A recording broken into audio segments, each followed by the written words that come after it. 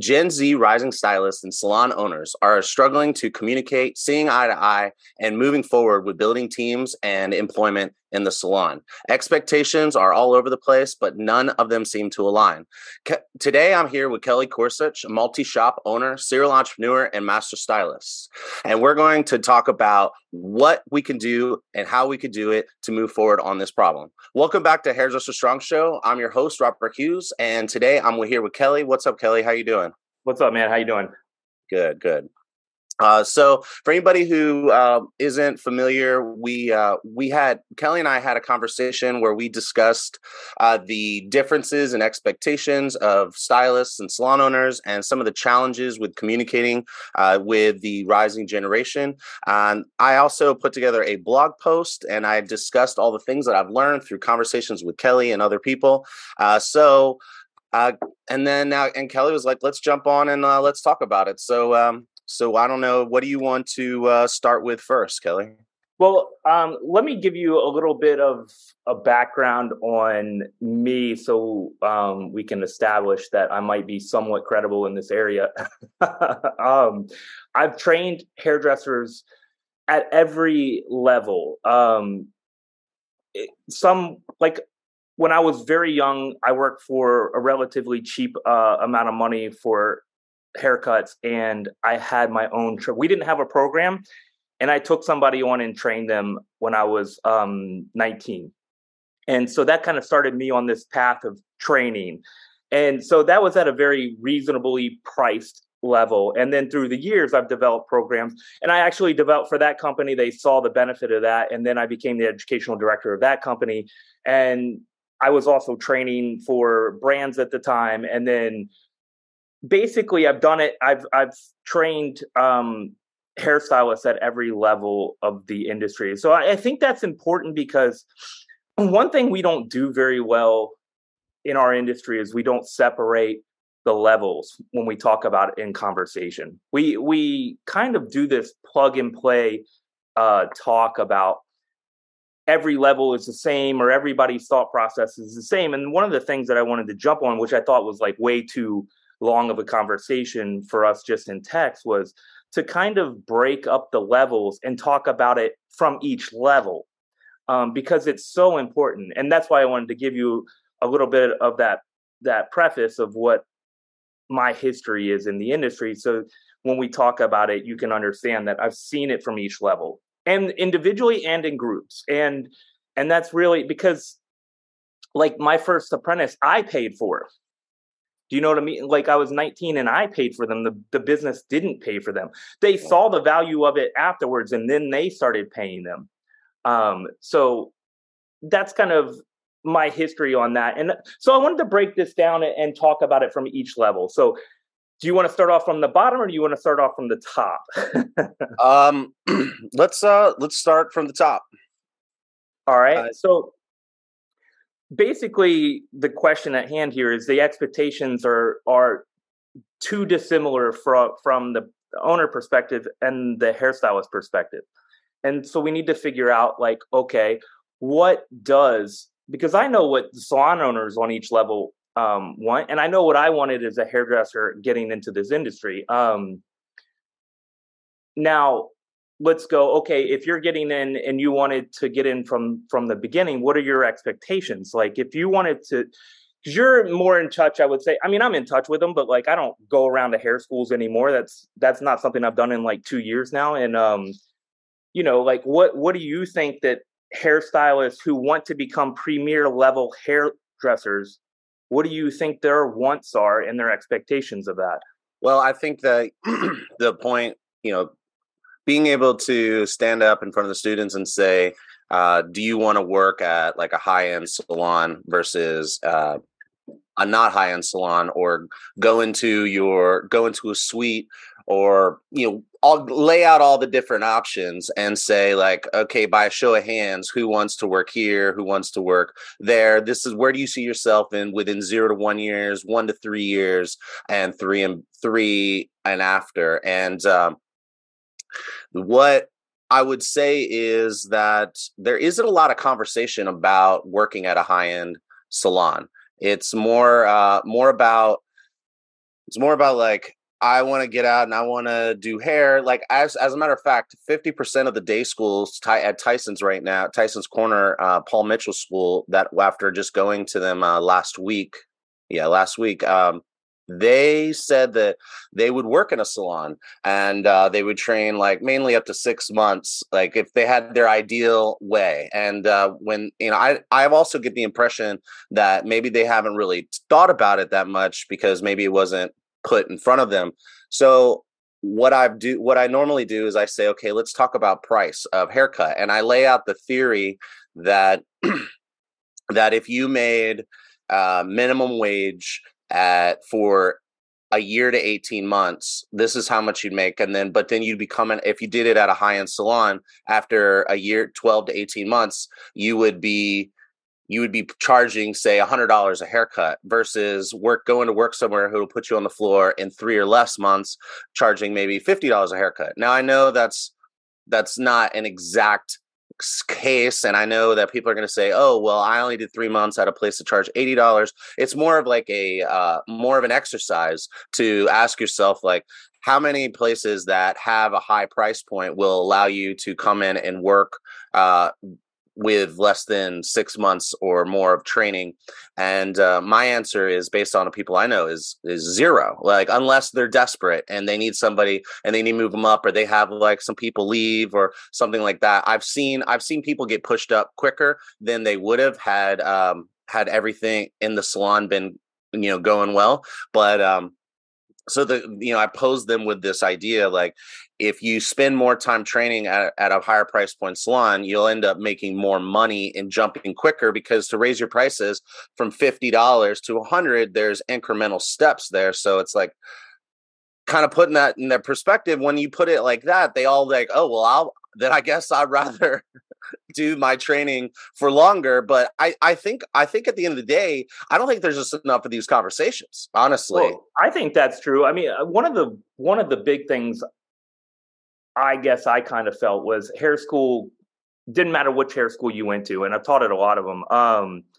And I went to a really good one, right? They almost fill you with this idea that if you went to a good hair school, that you could come out and you could be a great hairdresser right away.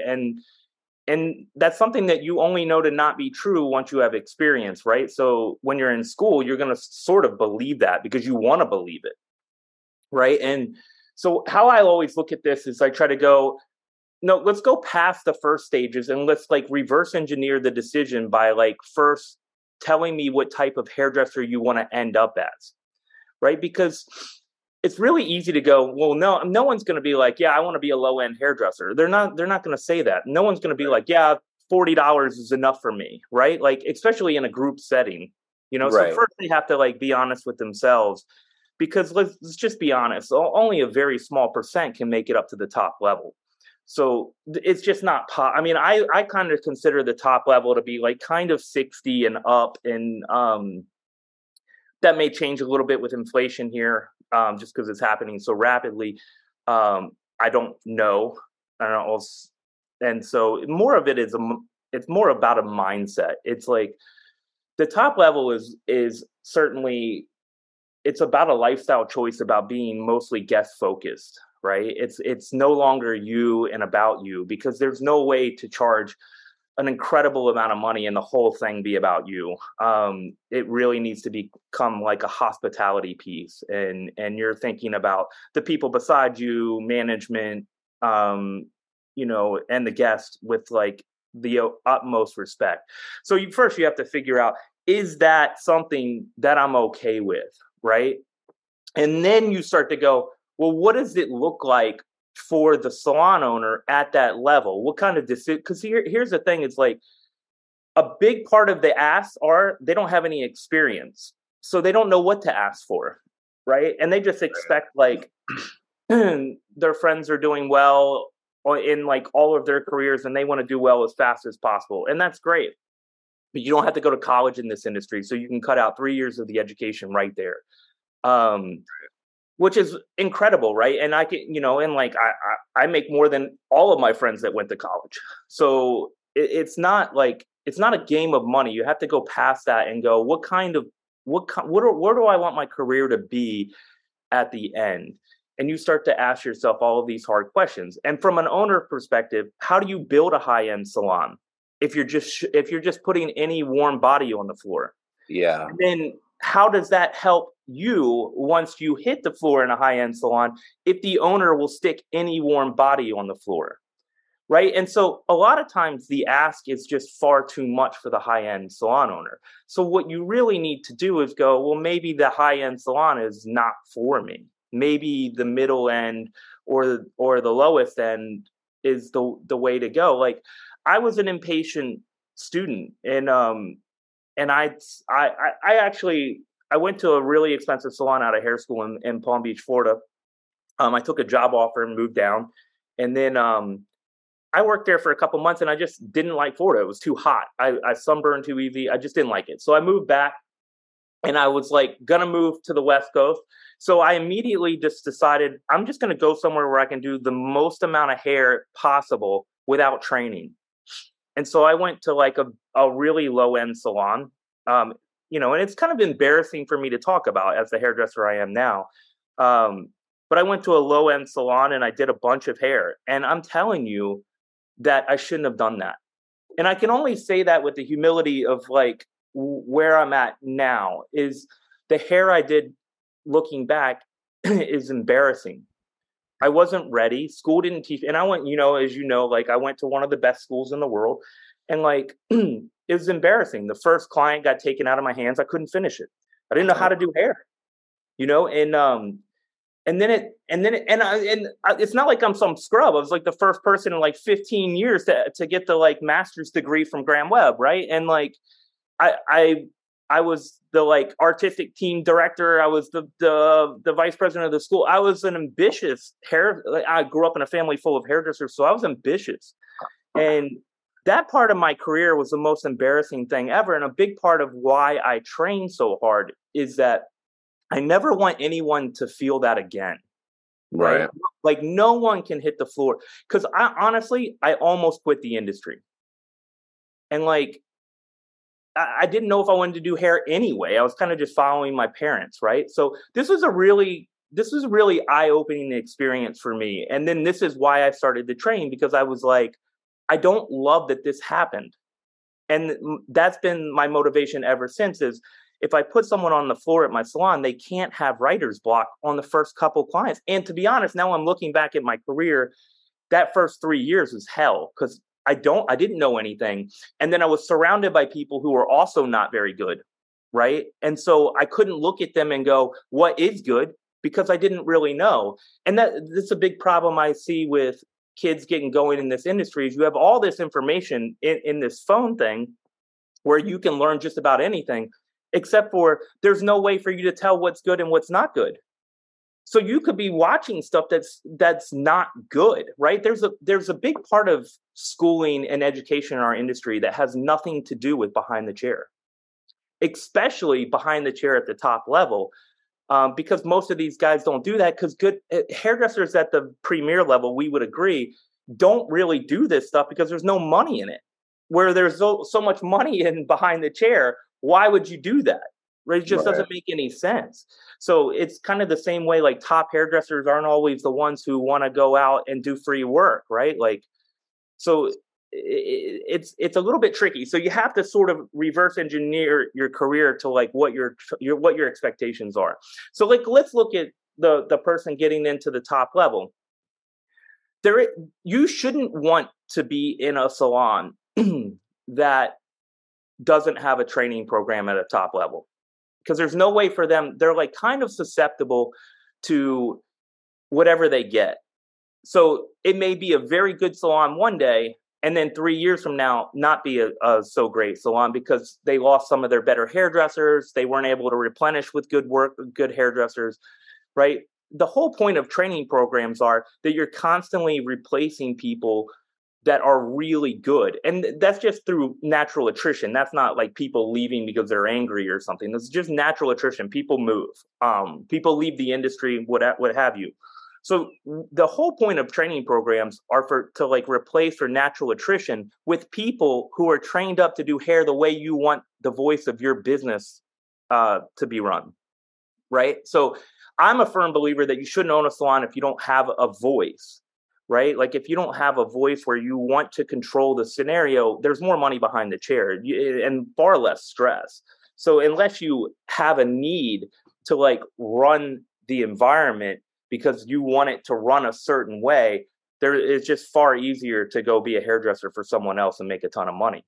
So that's like my first thing. Well, in that, I think this is where you're kind of touching on one of the big issues that I understand from a salon owner's perspective, and as a person that's hiring rising stylists myself to start training them, one of the big issues is there's a structural issue within the salon. If you're training if your support staff who you rely on to like do the shampoos and the cleaning and the laundry is moving through that position at a faster clip, then you as a hiring manager or salon owner need to be constantly hiring and constantly training, and you don't have your people at a lower end. Let's just say in a hypothetical scenario that you could upskill somebody to be on the floor within, say, 3 months. Let's just say a hypothetical scenario. Yeah, okay. I'm not saying we're doing it. I'm just saying hypothetically, if you could get someone on the floor in 3 months and you were happy with it, what would that do to your business model? Like you would never have any support staff, like, or it would be constantly like struggling to make sure there's support staff, which could impact the customer's experience. And then if you don't have enough chairs to move people at that clip, then without pushing people out or saying, hey, you're ready to be on the floor, but I don't have a chair for you. I think that's solvable. Okay. So just let's touch on it just for a second. So, if you were able to do it at that kind of clip, one, it'd be so impressive that your business would explode, right? You would open another 10 location, right? You would open 10 in a city. So that's called forced growth. And with forced growth, you'll destroy, you'll kill everybody, right? Like it just depends on, is that what you want to do? Because the one thing that I know is that training programs, for me at my level, I can only put 1 out of 4 on the floor. So the other 3 go to other salons. And do they leave you before that? Like no. I train them the whole way through. The second I know they're not going to work. The deal for me has always been, I will train you, okay, but I cannot guarantee you a chair on my floor. Okay. All right, and it's because I'm not going to just put people I trained on the floor just because they trained with me. They also have to have a good work ethic. The most important thing in a salon is that you get along with others. Okay, this gets lost. No one ever talks about it. It's the most important thing. If you can't get along with others, you can't be upscale. Or you can be upscale, but you'll make it miserable for everybody, and they'll make it miserable for you. So the number one thing is just to get along with others. So my thing is, it's like, look, the community wins because I train so hard, right? That's enough for me. It doesn't have to be about opening 18 salons. It just all I need to do is walk into my salon, and I don't need to be said I'm the best in the best bets. In fact, I don't ever want to be on those best lists because I don't want to be in the same conversation as the other people on the list. Right? Like, I don't want someone to look at that list and go, oh, they're all the same types of salons. They're in competition. I'm not in competition with them. They're not even in the same vicinity of the conversation as me. Right? So all I need to do is know that when I walk into my business as an upscale salon owner, that it is the best for me. Right? That I'm proud of the place that I've put together. That is not a money-making concept. And I don't think a lot of people are making their decisions entirely off of money from a business perspective. I think a lot of people just don't want to work with people they don't want to work with. And that's their voice that they're trying to control as a salon owner. And that, honestly, it's their prerogative. So, like, we don't have to. This is the thing. This is why this conversation is so important, is because we don't have to hire anybody. That's what everybody's like. Like, look, if I don't like this generation, I'll just skip it and hire the next one. Do you know what I So mean? what are you going to do about your support staff? You're just going to hire people to shampoo and clean. Just do that, yeah. This is what people don't understand is like, if I'm hiring people to shampoo and clean, well, that's less training people, right? And then also this brings, because I've done this, like at my last salon, against my will, we'll say, it's like I hired people who only shampooed and cleaned because people were pushing me to do it. I knew it was going to be a problem, because the problem is they get resentful because the apprentices' jobs are to learn. So they get resentful that these people are supposed to help them out are always on mannequin heads. Right. Okay. So then you create this crazy infighting. So it's everything's a give and take. You think you're solving a problem, and then you're creating a billion more problems.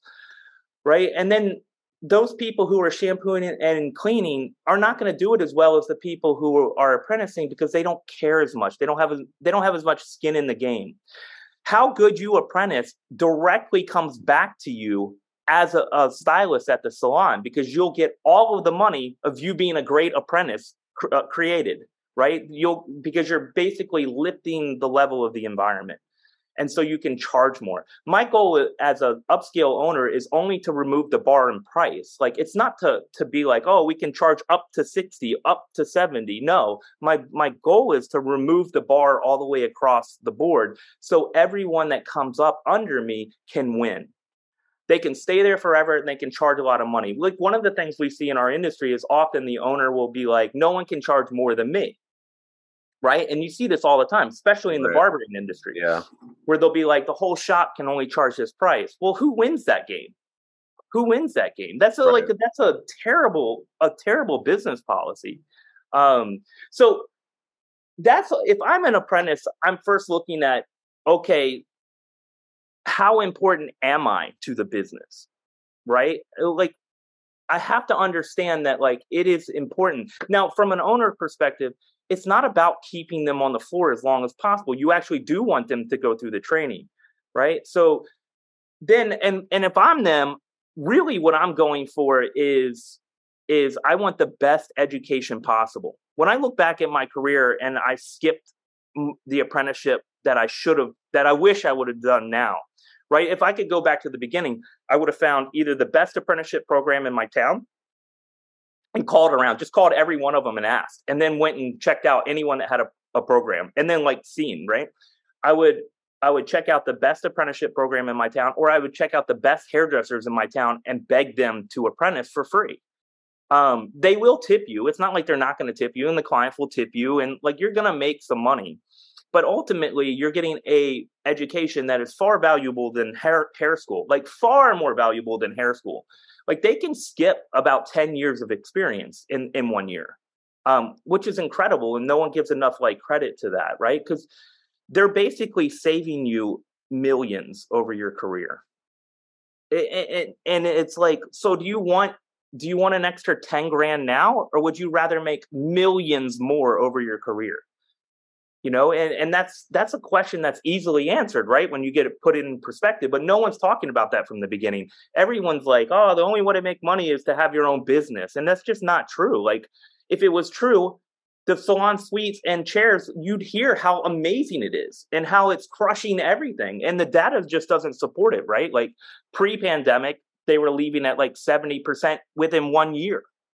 So that can't be true, right? And they were leaving 70% what, from suites or the industry? From suites. Okay. Right? 70% were gone inside of a year. Okay. Right? And that was pre-pandemic. I have no idea what it is now.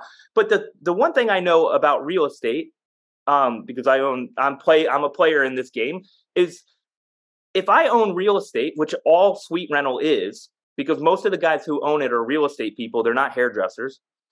Right? So if I own real estate and I have a list of 100 people trying to get into my suite rental, what do you think that's going to do to the price for that square footage? Yeah, it's going to go up. It's going to go up. So eventually, the more we go into this industry, the more expensive it's going to be, and they're going to swallow all the profit out of it. So you it was the Wild West for a few years, and now those years are gone. Right. They're gone because because real estate guys are smarter than our industry. They're gonna win. They're smarter than most industries. That's why they get into it. They're gonna win. So I don't love supporting an industry or like a piece of our industry that is almost entirely comprised of business landlords or like Right. Yeah. real estate guys, right?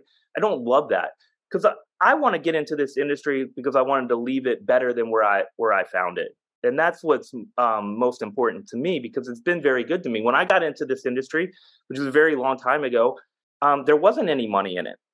Like there were higher end salons, but they weren't killing it. They were doing well. Right. It's a different game now, and like we created that. But this is I talk about this all the time. Is like this is the first time in my career where it's starting to go the other way, and it's somewhat sad to watch. But the flip side is I know everything's a pendulum and it will swing back. So it's just kind of how, because like, look, I have a big salon in Richmond and I have no problem getting apprentices. None, zero. I put out a thing 2 weeks ago. I had 4 before I posted trying to get the job. Because if you run a real training program, people's ears perk up. Are you doing it? Are you apprenticing licensed stylists? Or are you apprenticing people from the ground up? I do both. So I will take people who I honestly, because, and I don't mean this in a rude way, hair school is junk. It's just junk. It doesn't, it's necessary in a way because they can teach you to hold a blow dryer and they can teach you to hold scissors and you get used to that and you get a little used to working with hair. But honestly, they're not even teaching you how to section.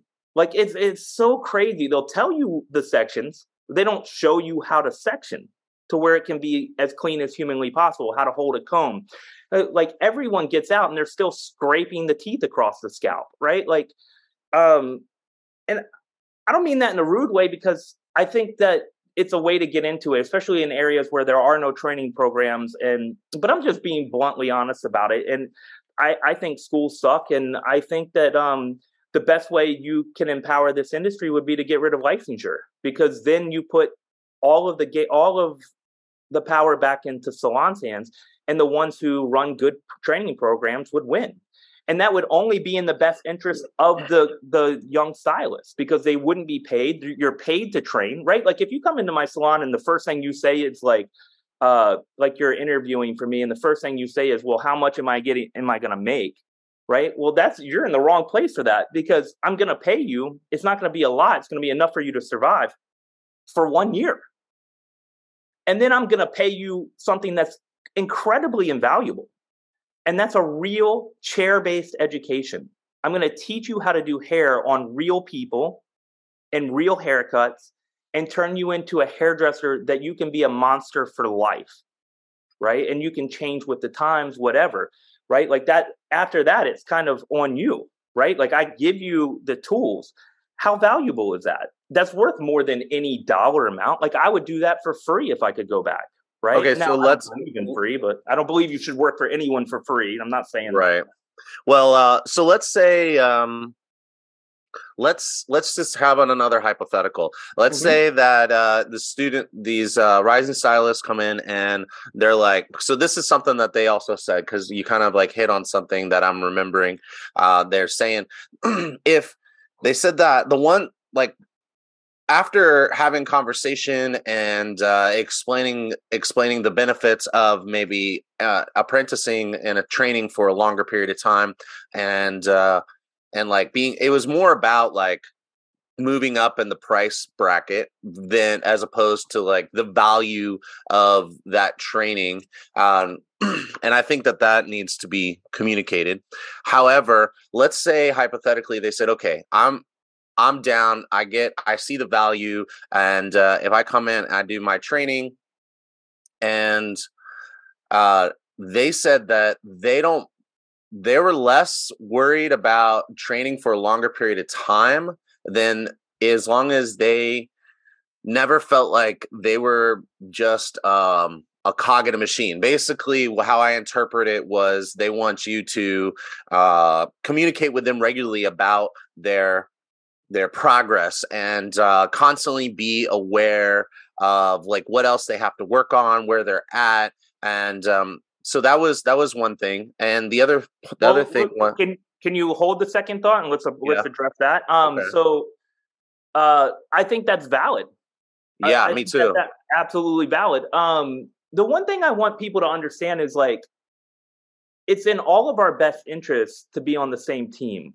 It can't be us versus them. Like we all win if we're all on the same team. So all of this stuff needs to be like, can we do it together? But within reality, right? Like that's all I ask for as an owner. And and the thing here is like if I was a an owner and I started up a training program and someone had to like work that training program, someone has to be paid. Yeah, that's a big expense on the business, and so is the training. Now, the problem is you don't become a good educator for the first 5 6 years, right? So you don't necessarily know what you're looking at for a very long time. That's not going to stop you from giving good information, right? So they're going to still be good, but they may not be at a level where they can look at you and go, this is where they're at, and this is where they need to go next, and this is where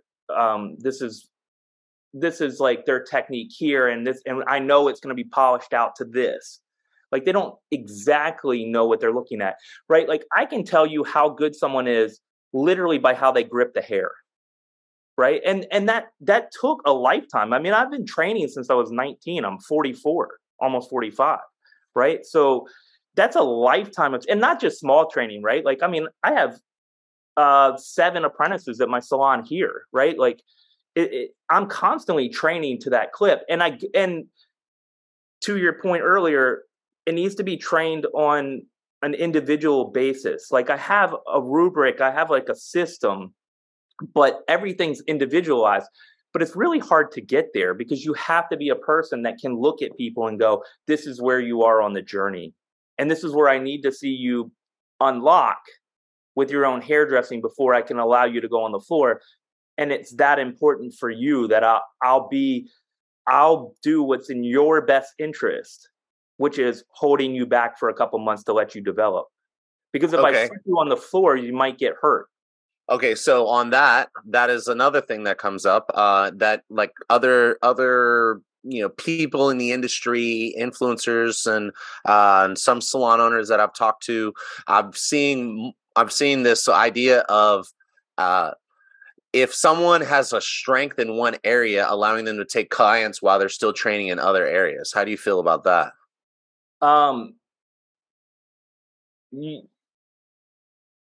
I see where well, I see what we're talking about, but knowing what I know about this industry is it's not possible, right? Like you're not just going to be so far and away good at one thing that you could actually take clients on just that one thing because you never know what's going to come through the door. And you never like you might have an idea of what someone's hair is, and then you shampoo them, and you're like, it's a totally different texture. Right. Um, the thing here is you're not going to be good at one piece without being good at all of it, right? Like that's just like hair is just hair. Your skills are what makes you good, right? So I don't so I guess if you were like if maybe you're not strong at cutting and you do cut, I don't do this. I'm a compartmentalized salon and always have been. Maybe maybe if you have a Maybe strength they were of like cutting. really good with the clippers, for example. They can only do like clipper cuts, but they can't do anything else. And then that'd have to be a conversation at the front desk with the customer booking the appointment and be like, well, how short is your hair? It's Yeah, got to well, I be, mean, you're putting a burden on the salon that like they don't want, like no one can actually achieve, right? So the most important cog, because we're all cogs in the machine, if you will. Um, Even me, right? I'm replaceable too. Um, the most important person in the entire salon is the receptionist. They are by far the most important person in the salon because they need to be quality to make the business money. And so you can't make their life hell because you won't have good receptionists. Okay. So the more confusing you make it on them, the worse your business is going to be because you're not going to be able to keep people who are good people and who want to do that job. If like everybody's coming up and shouting at them, if every single person has a billion different ways to charge and they have to memorize that, you're not going to keep good people long.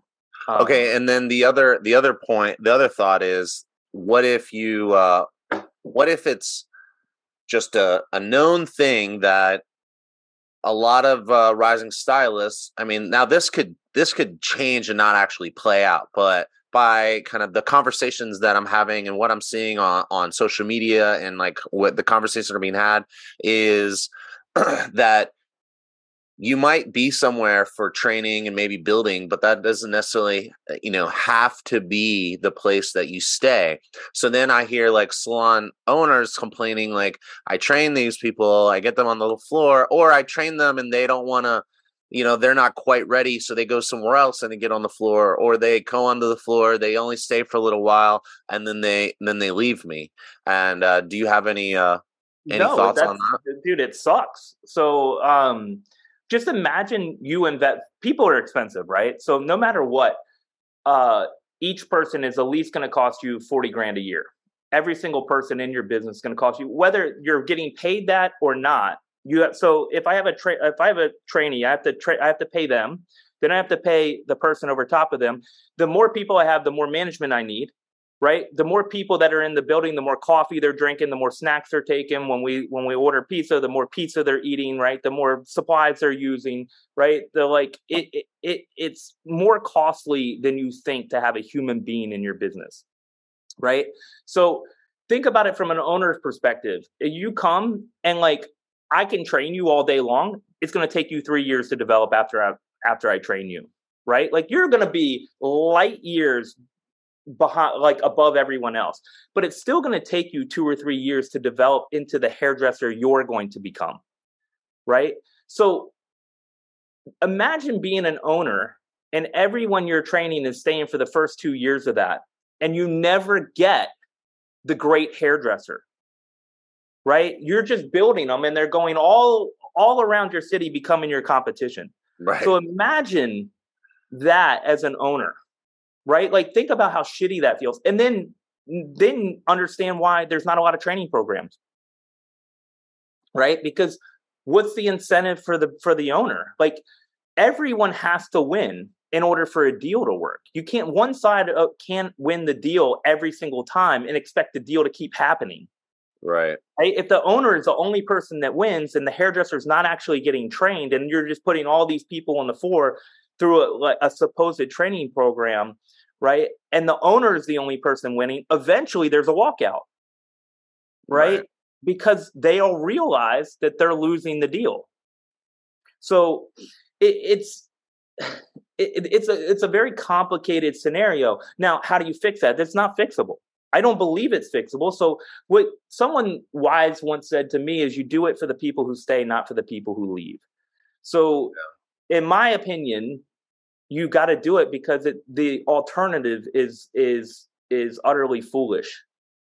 Well, the what I surmise from all these conversations is it makes basically that the cost of business is just going up. I mean, that's at the end of the day, you can adjust to the realities of the new generation, but that reality comes down to more money, more training, more. Theoretically, the price should adjust too, but the problem is our industry is controlled by ego maniacs. So you have like a bunch of people in businesses who want to tell you what the prices should be, or they want to tell you what the cap on your prices should be, right? And honestly, you should let supply demand sort that out, because then you would go a longer way to staying in level with like inflation, right? And then that would theoretically keep up with your price increases. So I guess the person that is most impacted, it seems, by all these changes and expectations, and the bar being kind of raised on like communication, what structure of the education, and more hand holding, more time spent mentoring and like working with them, which I don't think is a tall ask, but that plus all of these other realities of people, like the trend in general with Gen Z is that they say, which is probably true, in order to get a raise, not necessarily in salons, but in order to get a raise, you work somewhere for 2 to 3 years, then you move to another company, and that's how you get a better raise than staying within your that's true. company. So I would agree with that for most professions. Our profession, you like the salon isn't in control of your money, you are. right. So to be honest with you, the best, most efficient way for you to make a lot of money is to stay in one location. Yeah. Right. Yeah. But that environment has to be what you wanted it. This is why I'm saying you should go out and research and go walk in every salon you can, because you need to pick the salon based on the environment you want to stay at. And then it's kind of up to you to learn how to get along with people, right? I could walk into any environment. I don't care what it is. I'll get along with everybody. And like your hairdresser, you don't need to talk to anybody. I could sit in my chair with a book and never, or whatever electronic device you guys use these days. But I remember in my younger career, I worked in salons where I just didn't get along with the people, and but I loved the salon. So I would just read a book in my chair. I never left my chair. I never walked into the back room. If you're getting into like arguments and fights, it's on you. It's your fault. It's not on the business. Like every time someone comes into an interview with me and they say something like, "Oh, my last salon got toxic," I immediately, it's a hard pass right then and there. The second you say that, it's a hard pass, because the building cannot get toxic. It can't. The business itself cannot get toxic. Only people can get toxic. And you're a part of that, or you're not a part of that. It's that simple. Do you have many rising stylists come in and say, I went to this one salon and they said they'd train me, and I was there for 3 months and they didn't give me any classes, any training, and said that I still got another 6 months to go, but they told me I'd be done in 6 months and I've already been here 3 or 4 months? Do you get many of those people coming in? Yeah, that's a problem. Bro, that's a huge problem. Like, that's a huge problem. And this is where they're right? It's like so many salons tell you they have training programs and you go in and there's no training. Or there's training, but it's so sporadic, right? Like at my salon, we train in class once a week, every single week. And then their job is to then work on mannequins. Now, here's how crazy this is. So the ones who do really well will work on the mannequins during the week as much as they possibly can. There's no downtime. There's no sitting in the back, right? The ones who won't make it at my salons are the ones who will just sit in the back. And they know this because I will tell them, and they'll still do it. Right? So a little bit of it is on them. A lot of this is on salons. You're saying you have training programs, or you're willing to take on an apprentice. No one's in charge of it. You're trying to do it as a group. That doesn't work. You have to like put a single stylist. And a lot of times it's your youngest, most ambitious stylist you should be putting into that role. And then grooming both of them, like trying to build out both of them at the same time. So you need to be trying to get them skilled up with their training as much as the person who they're actually training. And then you need to be able to learn how to manage that. Or as a salon owner, maybe you have the skills you need to be able to. I can't color, so I always have to have a color. I can color. I'm not good at it. I haven't done it in 25 years. But I know enough to know what I'm looking at. But like basically I have to have someone training the color at all times. And it's a little different. Color is a different game, right? Color is so much experience as opposed to training. You have to see color and see a lot of shapes and stuff colored. And you can't make up for experience. Whereas cutting, I can skip experience with good material. And then understanding that. So in my salons, we have a cutting director, and then we have a color director, and then basically people help out with that. But those two people are in charge, because you need to have one place where the buck stops. And they're responsible for the kids, and they got to want to do it. And it can't be money based, because the second you pay somebody for it, it's over. Like anytime you monetize your hobby, it's no longer a hobby and you don't enjoy doing it. It's simple as that. Um, So what are you saying though? You can't pay who? I The don't think you can pay education. I think education has to be its own reward. If you want to be a top flight hairstylist in this industry, you have to teach. That's the only way for you to learn. And the money that comes from that is incredible. It's a windfall, but it can't come from the salon because the second you get paid for it, you'll turn it into a job and you won't want to do it. Yeah. Yeah, I could. Every time I've ever paid somebody for it, they're done within a month or two. Right. I mean, I'm a person who works every day except for Sunday, and always have and always will. Um, and and you have to understand what you're trying to get out of it and like where you want to go and be able to reverse engineer your career because it's so important. If you want to be mid-level, think about the money now. If you want to be high end, you got to think about the money later. Yeah. And and to be honest, it isn't hard to either stay with your parents, couch surf for a year, like whatever you got to do. All these guys talk about how much money they need to survive. They're all ordering in every single day for lunch, paying like I mean literally you see like the delivery start here is insane. Right? Yeah. No one's making their own lunch. No one's stopping themselves from going out drinking every night, right? Like Right. it's only 1 year of your life Right. in order to like crush for the rest of it. You could just work your tail off that year and not do anything else, but that's a really hard ask to ask out of someone that's 19 or 20.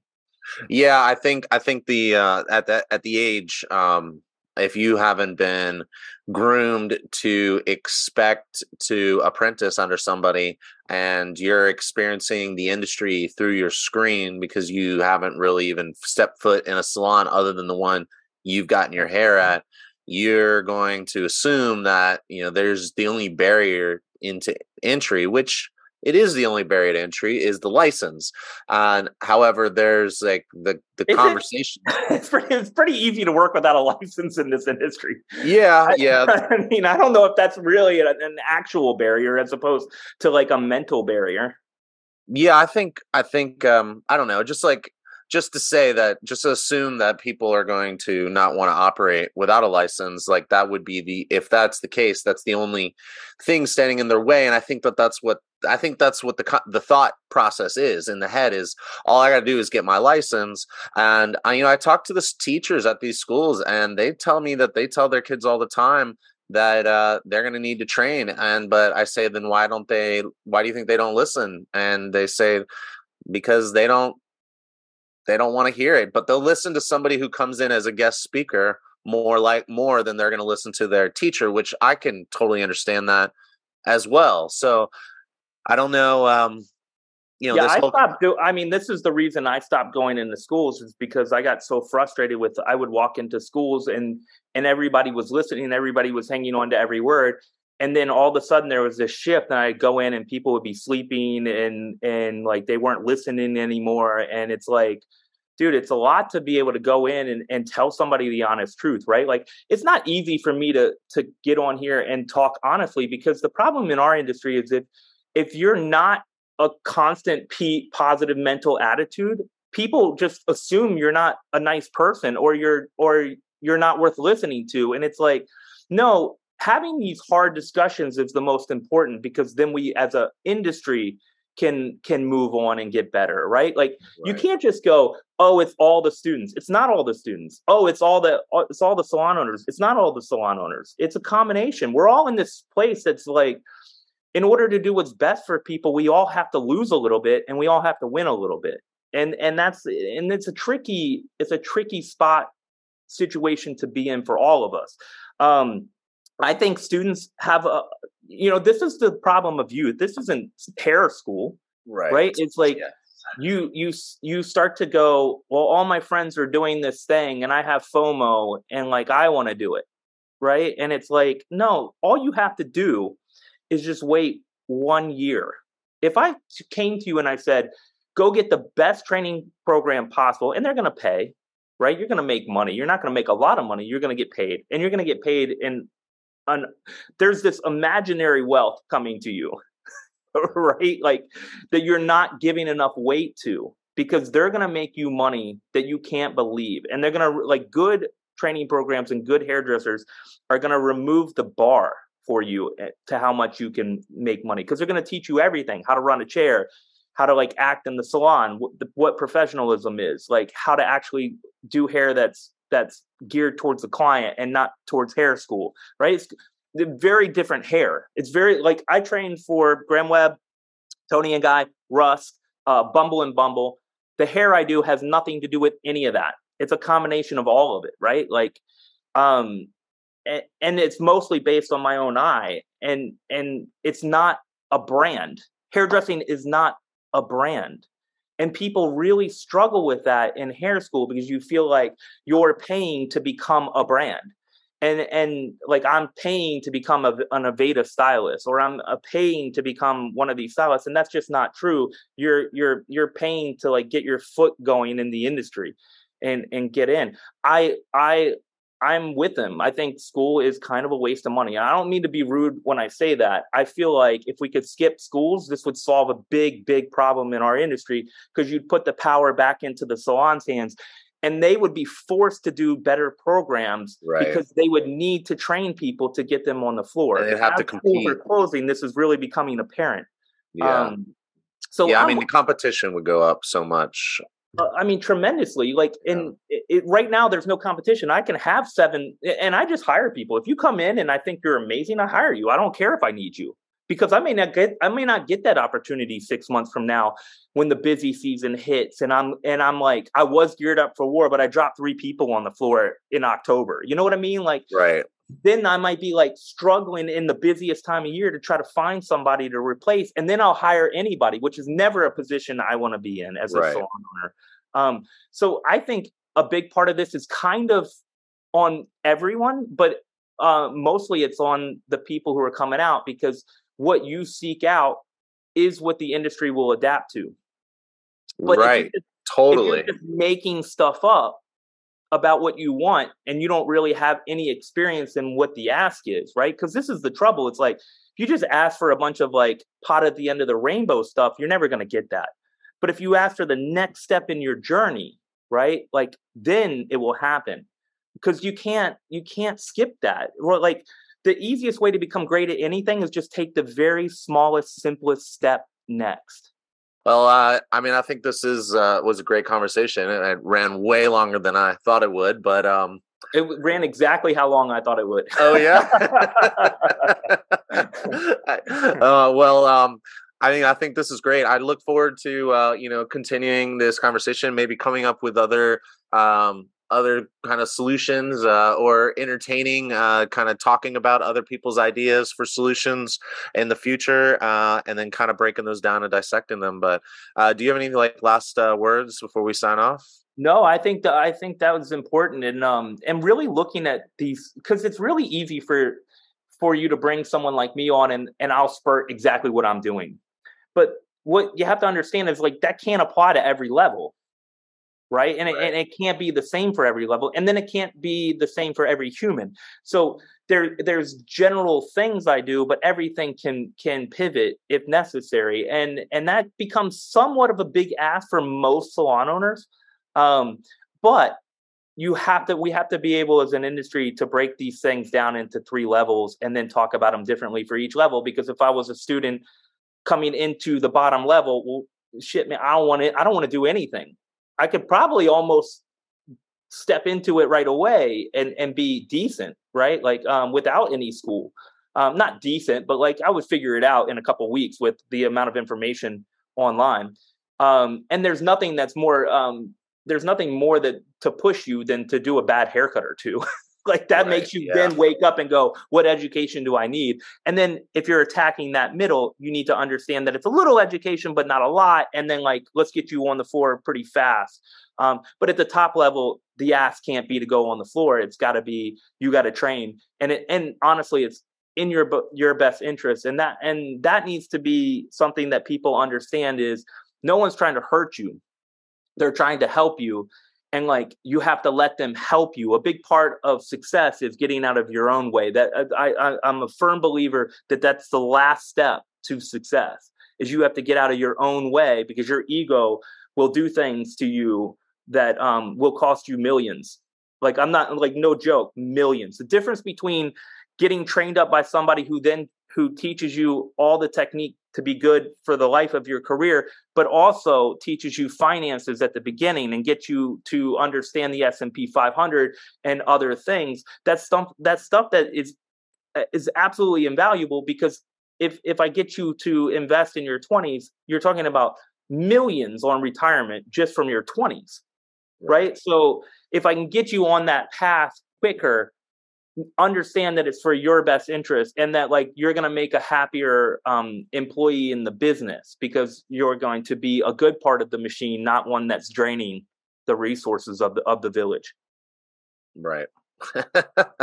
Well, this is good, man. I look forward to talking more, and thank you so much for coming on the show and talking about this. I feel like this is one of the biggest topics of our industry right now, of our time.